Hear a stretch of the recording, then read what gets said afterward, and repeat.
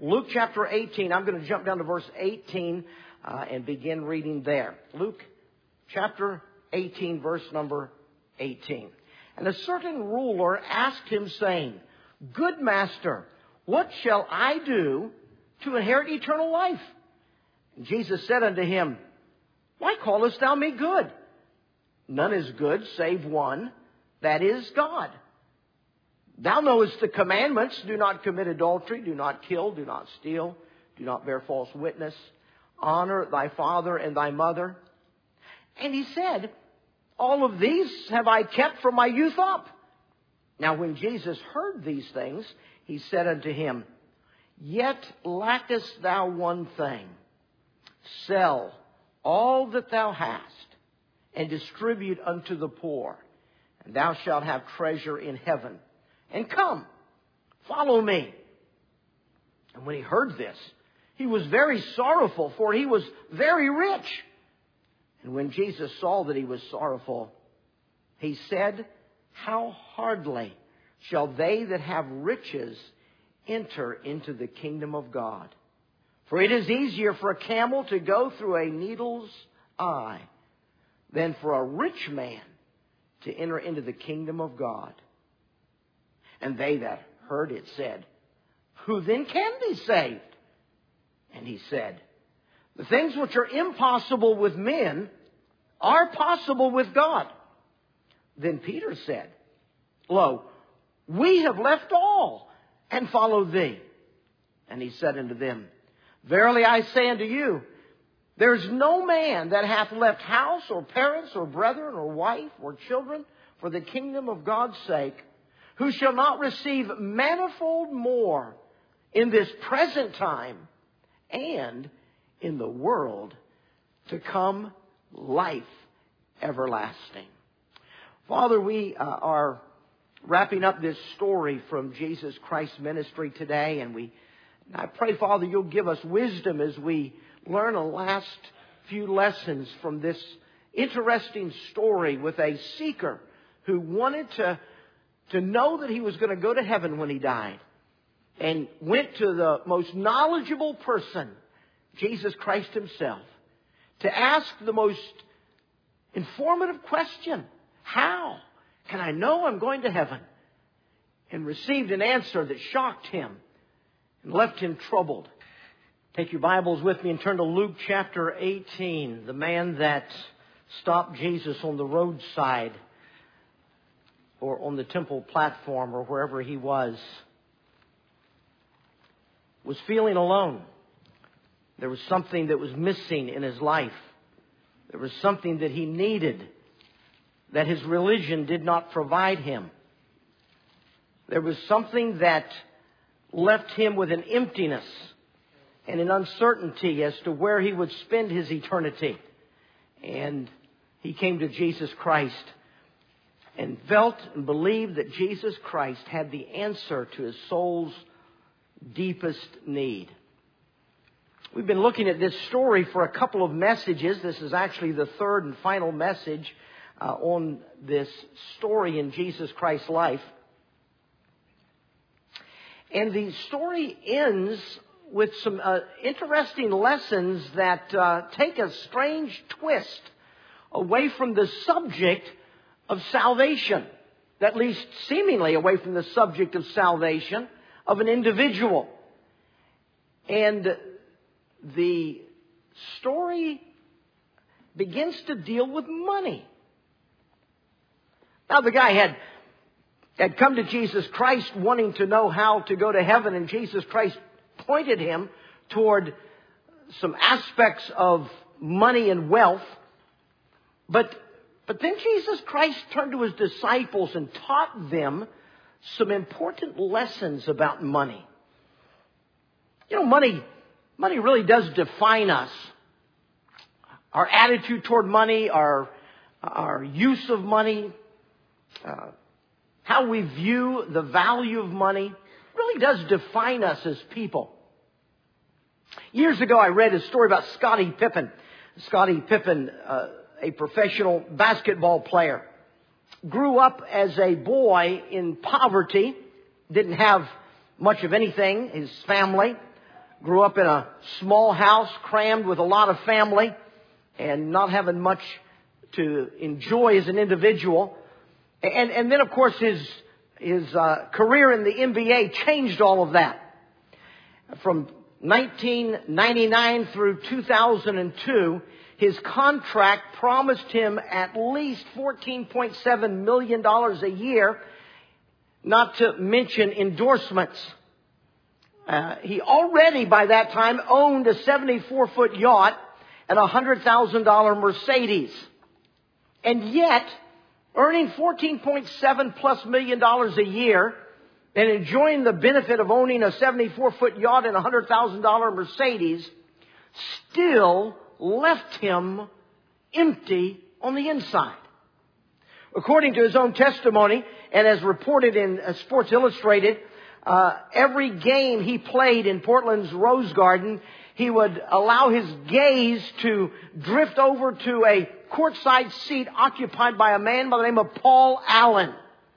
Paul Allen was the co-founder of Microsoft and the owner of the Trailblazers and the Seattle Seahawks. A man who had a personal net worth of over $40 billion with a B. $40 billion. And Scottie Pippen said that he always would look over and his gaze would find Paul Allen. And he would think in his mind, $40 billion. I just want $1 billion. I just want $1 billion. What do I have to do to have what he's got? A guy with a 74-foot yacht, a $100,000 Mercedes, and a $14.7 million a year salary is not satisfied with what he's got. And all he can think of is, what do I have to do to get what Paul Allen's got? You know, money is very deceitful. Money is very addicting to people's lives. And money really does, and our attitude toward money, our use of money, our view of money, really does define us as people. The rich man that came to Jesus, sincere, religious, wealthy, but empty. Because his money and his religion and all the things that he had in life did not satisfy the longing of his soul to know God personally and to know that his eternity was secure in his God. And so he came to Jesus with sincerity, really wanting to know, what must I do to be saved? What do I have to do to have eternal life? And Jesus Christ had one of the most amazing conversations with this man. As a matter of fact, I asked you to turn to Luke 18, but I want you to turn over to Mark 10. Mark 10 is Mark's account of this same story, but the portion we're going to wrap up with this morning, as we wrap up this story this morning, the portion that we're going to focus on, there's a couple of statements made in Mark's account that are very interesting to me that I want us to consider this morning as we ask ourselves the question, how do we view wealth in our lives? How do we view wealth? This man is empty, and in order to be able to be brought to a point of salvation, we learned in the last message that he has to be slain by the law. Paul, in his testimony in Romans 7 and in Philippians 3, made it very clear that the 10 Commandments slew him. He even used that language. When the Bible said in the 10th commandment, thou shalt not covet, he realized he was a lawbreaker. That he was not good in the sight of his God, because he was a breaker of the law that God had given to him. And Paul said that was necessary to be brought to the end of himself, to see his religion as not being sufficient to earn him favor with God, to be brought to the point that he was desperate for God to do in his life what he couldn't do in his own life. He has to be slain by the 10 Commandments before he's at a place where he can receive the grace of Calvary. And so Jesus Christ handled him very carefully because he wasn't slain by the law. He was religious. He was good. He had kept the law from his youth up. He saw himself as being almost worthy. And he asked, what one thing do I lack? I've got it almost all put together. What one little tweak do you have to make, Jesus, to make me complete so that I can have eternal life? And Jesus has to bring him to the bottom of himself. He has to bring him to the end of his own self-righteousness. And so Jesus Christ dealt with him on the issue that this man could not escape guilt for. It was the issue of what money meant to him. And he told the man to sell everything that he had and give it away to the poor people. And the man said, if I have to do that, I can't. I want God, but I don't want God that much. I want my money more than heaven. And he walked away sorrowful, for he was very rich. So this story cuts at the core of what it means for a person to be brought to the end of themselves and see themselves as a sinner, broken, separated from God, crushed by their own guilt for their sinfulness, so that the love of God can rush into their lives and forgive them of their sin and give them eternal life. Well, this was playing itself out. And now we come to the moral of the story, if you please. What Jesus Christ had to say to his disciples about what they had just watched and listened to as Jesus dealt with this individual. And so this morning we're going to look at Mark chapter 10, and we're going to look at Jesus Christ's statements to his disciples that taught them about money. Verse number 22, Mark 10:22, the Bible says that the man that had come to Jesus was sad at that saying, and he went away grieved, for he had great possessions. So you got the context now. We're jumping in the middle of a story. The man has now walked away.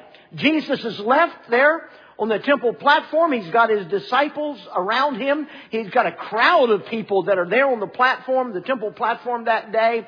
And Jesus Christ watches as the man walks away, sorrowful, because he loves his money more than he loves God. And he will not be brought to the point of conviction of his sin so that he'll be ready for salvation. And Jesus watches him walk away. Then Jesus, the next verse says, Jesus looked around about. Can you see it in your mind's eye? Can you see Jesus there on the platform of the temple? All the people there, variety of people. And Jesus begins to look around at the people. His gaze falls upon different people there in that crowd. A diverse crowd. Some people that are very wealthy, some people that are very poor. Priests and religious leaders and people that have come to bring sacrifices to try to alleviate their guilt for sin. And Jesus' gaze comes across the people, and then Jesus Christ makes some statements. The statements that Jesus Christ makes reveal three possibilities of how you handle or view wealth in your own personal possession. And we find the first one in verse number 23. Jesus looked round about and saith unto his disciples, how hardly shall they that have riches enter into the kingdom of God. How hardly, how difficult for those that have embraced riches in their life to be able to go to heaven. Here's the first possibility and result. When you embrace wealth, when you embrace riches, when you possess and have riches in your life, it is very hard for you to go to heaven. Well, that's kind of a strange thing for Jesus Christ to say. Hard to get into heaven because you have a lot of money. Hard to get in heaven because you possess wealth. You have means to do things. You have money in the bank. You've got a nice house, nice car. You've got wealth. And that makes it hard to go to heaven? Yeah, it really does. Jesus Christ said it makes it hard for you to be able to go to heaven. That kind of surprised the disciples. As a matter of fact, in verse number 24, the Bible says the disciples were astonished at His words. You see, that was a strange thing for Jesus Christ to say. They were brought up in a religious culture of Judaism in which they had been taught prosperity prosperity gospel kind of religion. That if you've got a lot of money, it's because God favors you. And if you don't have a lot of money, it's because you don't have enough faith. And you need to have faith and ask God for a lot of money, because a lot of money is the evidence and the proof that God favors you. That's what they'd actually been taught. You can go back and read the rabbis' writings of that era. You can read the religious leaders in Jerusalem, the record, the writings, the priests' explanations of what they taught. And they actually taught that if you have a lot of money, that's the evidence that God loves you. And having all that money is a great benefit because it enables you to do things that poor people can't do, things that will earn you salvation. They said if you have a lot of money, you can give money to the poor. They called it alms. And the rabbis said that when you gave alms to the poor, that removed your sin and guiltiness and enabled you to earn favor with God. And so they were brought up in a religious culture and a religious teaching that said money is a ticket to heaven. And when Jesus Christ said, if you have a lot of money, that makes it hard for you to go to heaven. The disciples were astonished at that. I mean, if you have a lot of money, you can buy the best sacrificial animals. You can give the most money to poor people. You can go into the temple, and they had those 13 big trumpet-shaped offering plates, floor stands that opened up like a trumpet pointed up in the air. And they could pour their money, and it clanged, and it made all kind of noise. And they could go and they could make a lot of racket giving their offerings. Kind of like the person that uses a fountain pen to write their check to God's ministry, and then they have to dry the ink before they put it in the offering plate. I mean, they actually would pour their money into these big offering plates and make a lot of noise because that earned them clout with the people and was an evidence that God had favored them, and they had earned favor with God, and God repaid them by enabling them to have money to be able to use. The religion had taught them these actions guaranteed forgiveness of their sins. And so when Jesus Christ says, this is going to make it hard for you to go to heaven if you've got money, the disciples were astonished. Well, why did Jesus say that?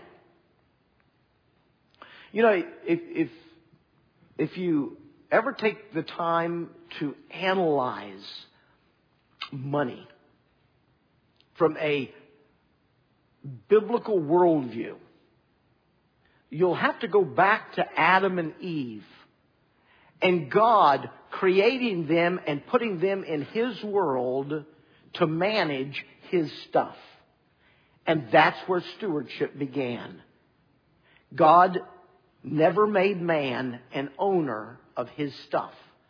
He made man a steward of his stuff.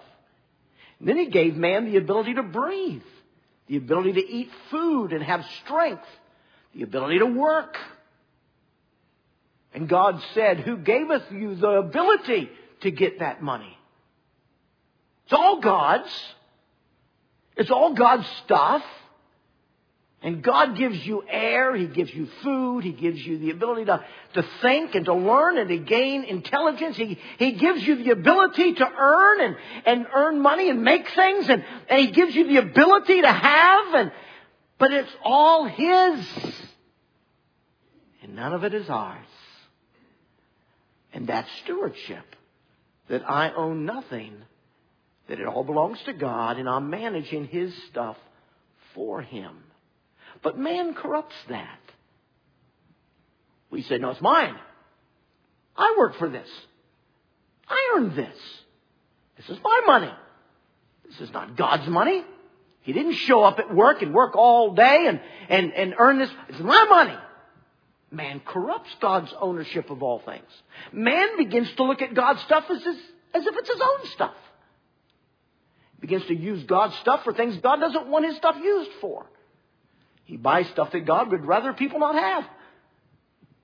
He invests in things that's contrary to God's character. And man corrupts God's ownership of all things.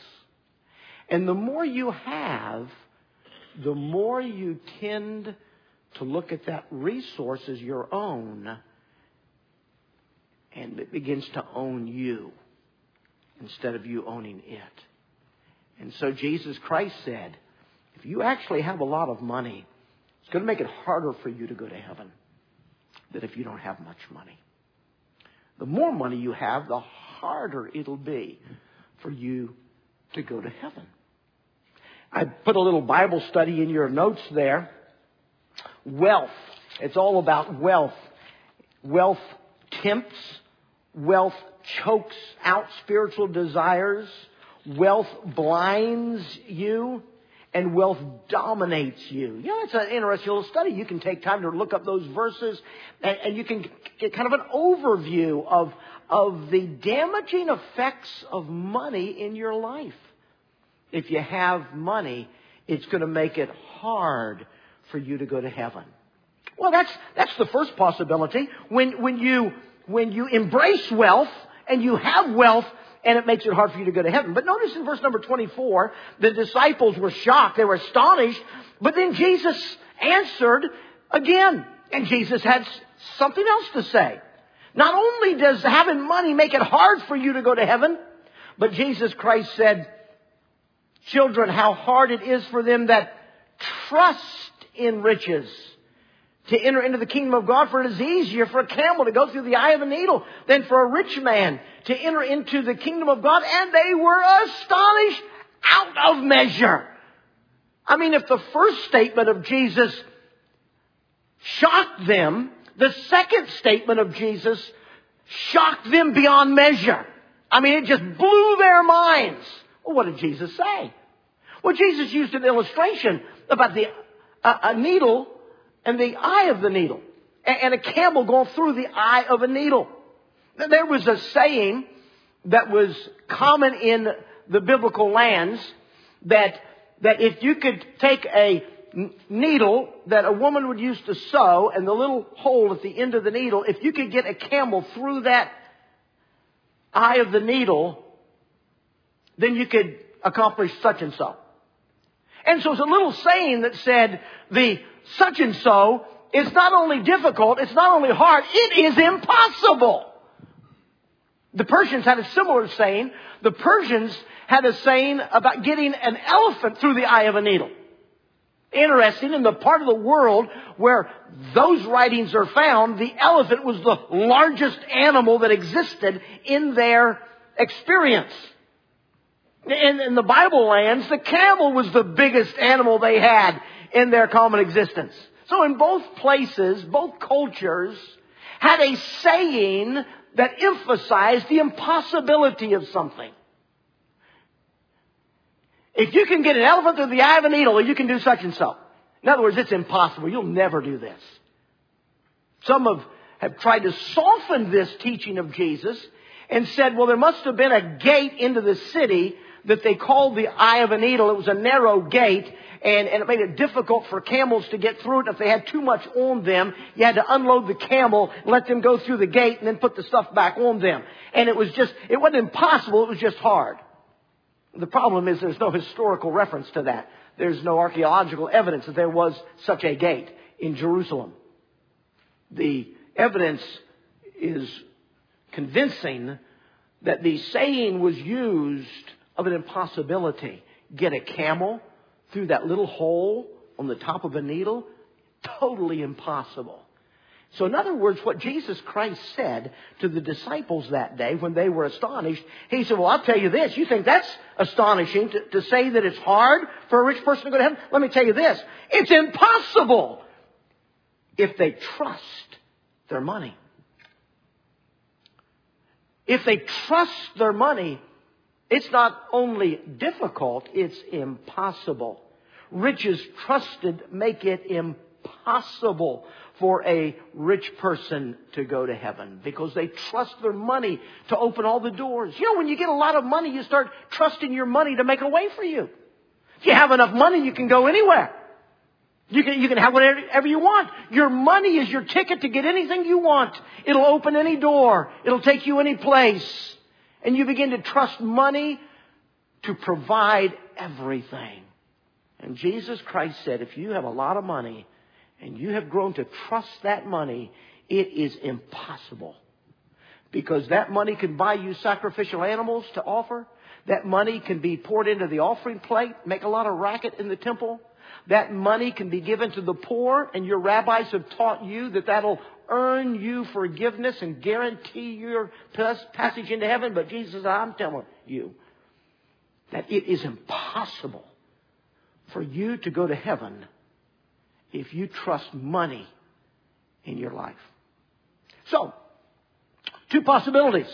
I can embrace wealth and make it difficult to get saved. I can trust wealth and make it impossible to be saved. The disciples, when they heard Jesus say that in verse number 26, the disciples were astonished out of measure, saying among themselves, they began to look at each other. Well, who can be saved then? Who can be saved? We've always believed, we've always been taught, our rabbis taught us growing up, that money was the answer, money was the key, money was the indication of God's favor, money was the ability to get forgiveness of sins, money was everything. Well, if the people with money can't get saved, who then can get saved? It's a logical question for the disciples to ask. If money makes it impossible for the people who trust in money to go to heaven, who then can go to heaven? Who then can be saved? And Jesus Christ gave a very interesting answer in verse number 27. In verse number 27, Jesus looking on them saith, with men it is impossible, but with God, but not with God. For with God all things are possible. Now when you put that in the context of the theology that Jesus Christ has been preaching in His ministry in Jerusalem, Jesus Christ looks at His disciples and said, man finds it hard to go to heaven when they are embracing riches in their life. And if they grow to the point where they're trusting their money to get them wherever they need to go, it's impossible for them to go to heaven. But with God, there's something that's possible. God can do what Jesus had just told that rich, sincere young man. God can cause a person to come to the point where they're convicted over their sin. And yes, a wrong use of money is sin. A wrong view of money is sin. A wrong relationship to money is sin. And it's interesting to me that it was that 10th commandment, thou shalt not covet, that God used in Paul's life to bring him to the point that he realized his religion was incapable of saving him, and he became convicted of his sin, and he testified in Romans 7 that it was the 10th commandment, thou shalt not covet, that broke him open to the Spirit of God. And it's the same 10th commandment that Jesus used in the life of this rich, sincere seeker. He's sincere. He thinks he's good. He thinks he's almost good enough to make it to heaven. He thinks his religion has almost got him into the gates. And Jesus Christ uses money to be able to deal with the core sinfulness of his heart. And the man, because of his love of money, rejected the salvation that Jesus could give him. It's interesting to me that this 10th commandment, thou shalt not covet, was used on more than one occasion. Zacchaeus, we'll see him in not too much further, in the next chapter of Luke, we run into Zacchaeus. And Zacchaeus scurried up into that sycamore tree. And we'll see that when Jesus Christ saved Zacchaeus, Zacchaeus was struck with the conviction of the sinfulness of his use of money. And immediately when he got saved, he announced, I'm going to give back all the money I've stolen. You realize how many times God used the 10th commandment, thou shalt not covet, to address the heart of man over man's sinfulness? And so the disciples are shocked that Jesus Christ is saying, if you embrace wealth, it's going to be hard. If you trust wealth, it's going to be impossible. But God can use the conviction of your sinful relationship with money to break you open to the Spirit of God, to save you from your sin and transform your life. It'll be impossible with man. But with God, even the salvation of a rich person is possible. Aristocratic lady from, I believe, England, back in history, announced that she was saved by the letter M. Saved by the letter M? She said, yes, in 1 Corinthians chapter 1, it says not many noble get saved. If it had said not any, then I couldn't have got saved. But it said not many. So I was saved by the letter M that was included in that statement of the Word of God. You know, God can save rich people. God can save people with money and wealth and resources. When they get to the point where they're broken under the convicting power of the Spirit of God over the sin of viewing money as my own stuff, instead of viewing money as God's, that He lets me manage for Him. And when I am convicted over whatever sin dominates my life, whatever sin is prevalent, for the woman at the well, it was the sin of immorality. Whatever the sin is in a person's life where they have broken the law of God, God can save them from their sin. Because with God, there's nothing that's impossible. He can even save a wealthy person. And that brings us to the last possibility of our view and attitude toward wealth. Peter piped up. Peter listened to all that Jesus Christ said to this man about giving all away his stuff and that it's hard and it's impossible. And then Peter said in verse number 28, Peter began to say unto him, Lo, we've left all and followed you. Lord, remember when we left our prosperous business? Remember, we were making money hand over fist up there in the Sea of Galilee, man. We were fishing every night. We were taking our fish to the market. We were doing well. We were making money. Lord, we left our business. We left our prosperous business and came, and we don't even have a job now. We just travel around with you as itinerant preachers, depending on the gifts of people to give us something to eat. Matthew said, oh yeah. Said, man, I really had a good gig going. I was collecting the tax money off from the people up there around Galilee, and then I would send a little bit of it back to Rome to pay their Roman taxes. Man, I had a good profit margin. I was really doing well. And I gave it all up to follow you, Jesus. Here's the third possibility of our attitude toward wealth. It's all God's. It's all God's. Whatever He wants me to do in life is not attached to money. God's will for my life is not attached to money and my view of money and my view of wealth. Verse number 26 to 31, Jesus Christ announced the third possibility, and that is riches forsaken. Riches forsaken.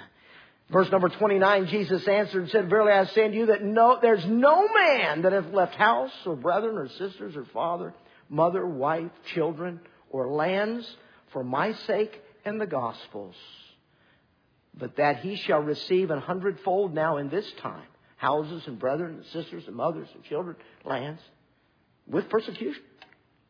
And in the world to come, eternal life. Jesus Christ said, let me tell you, disciples, there's another possibility.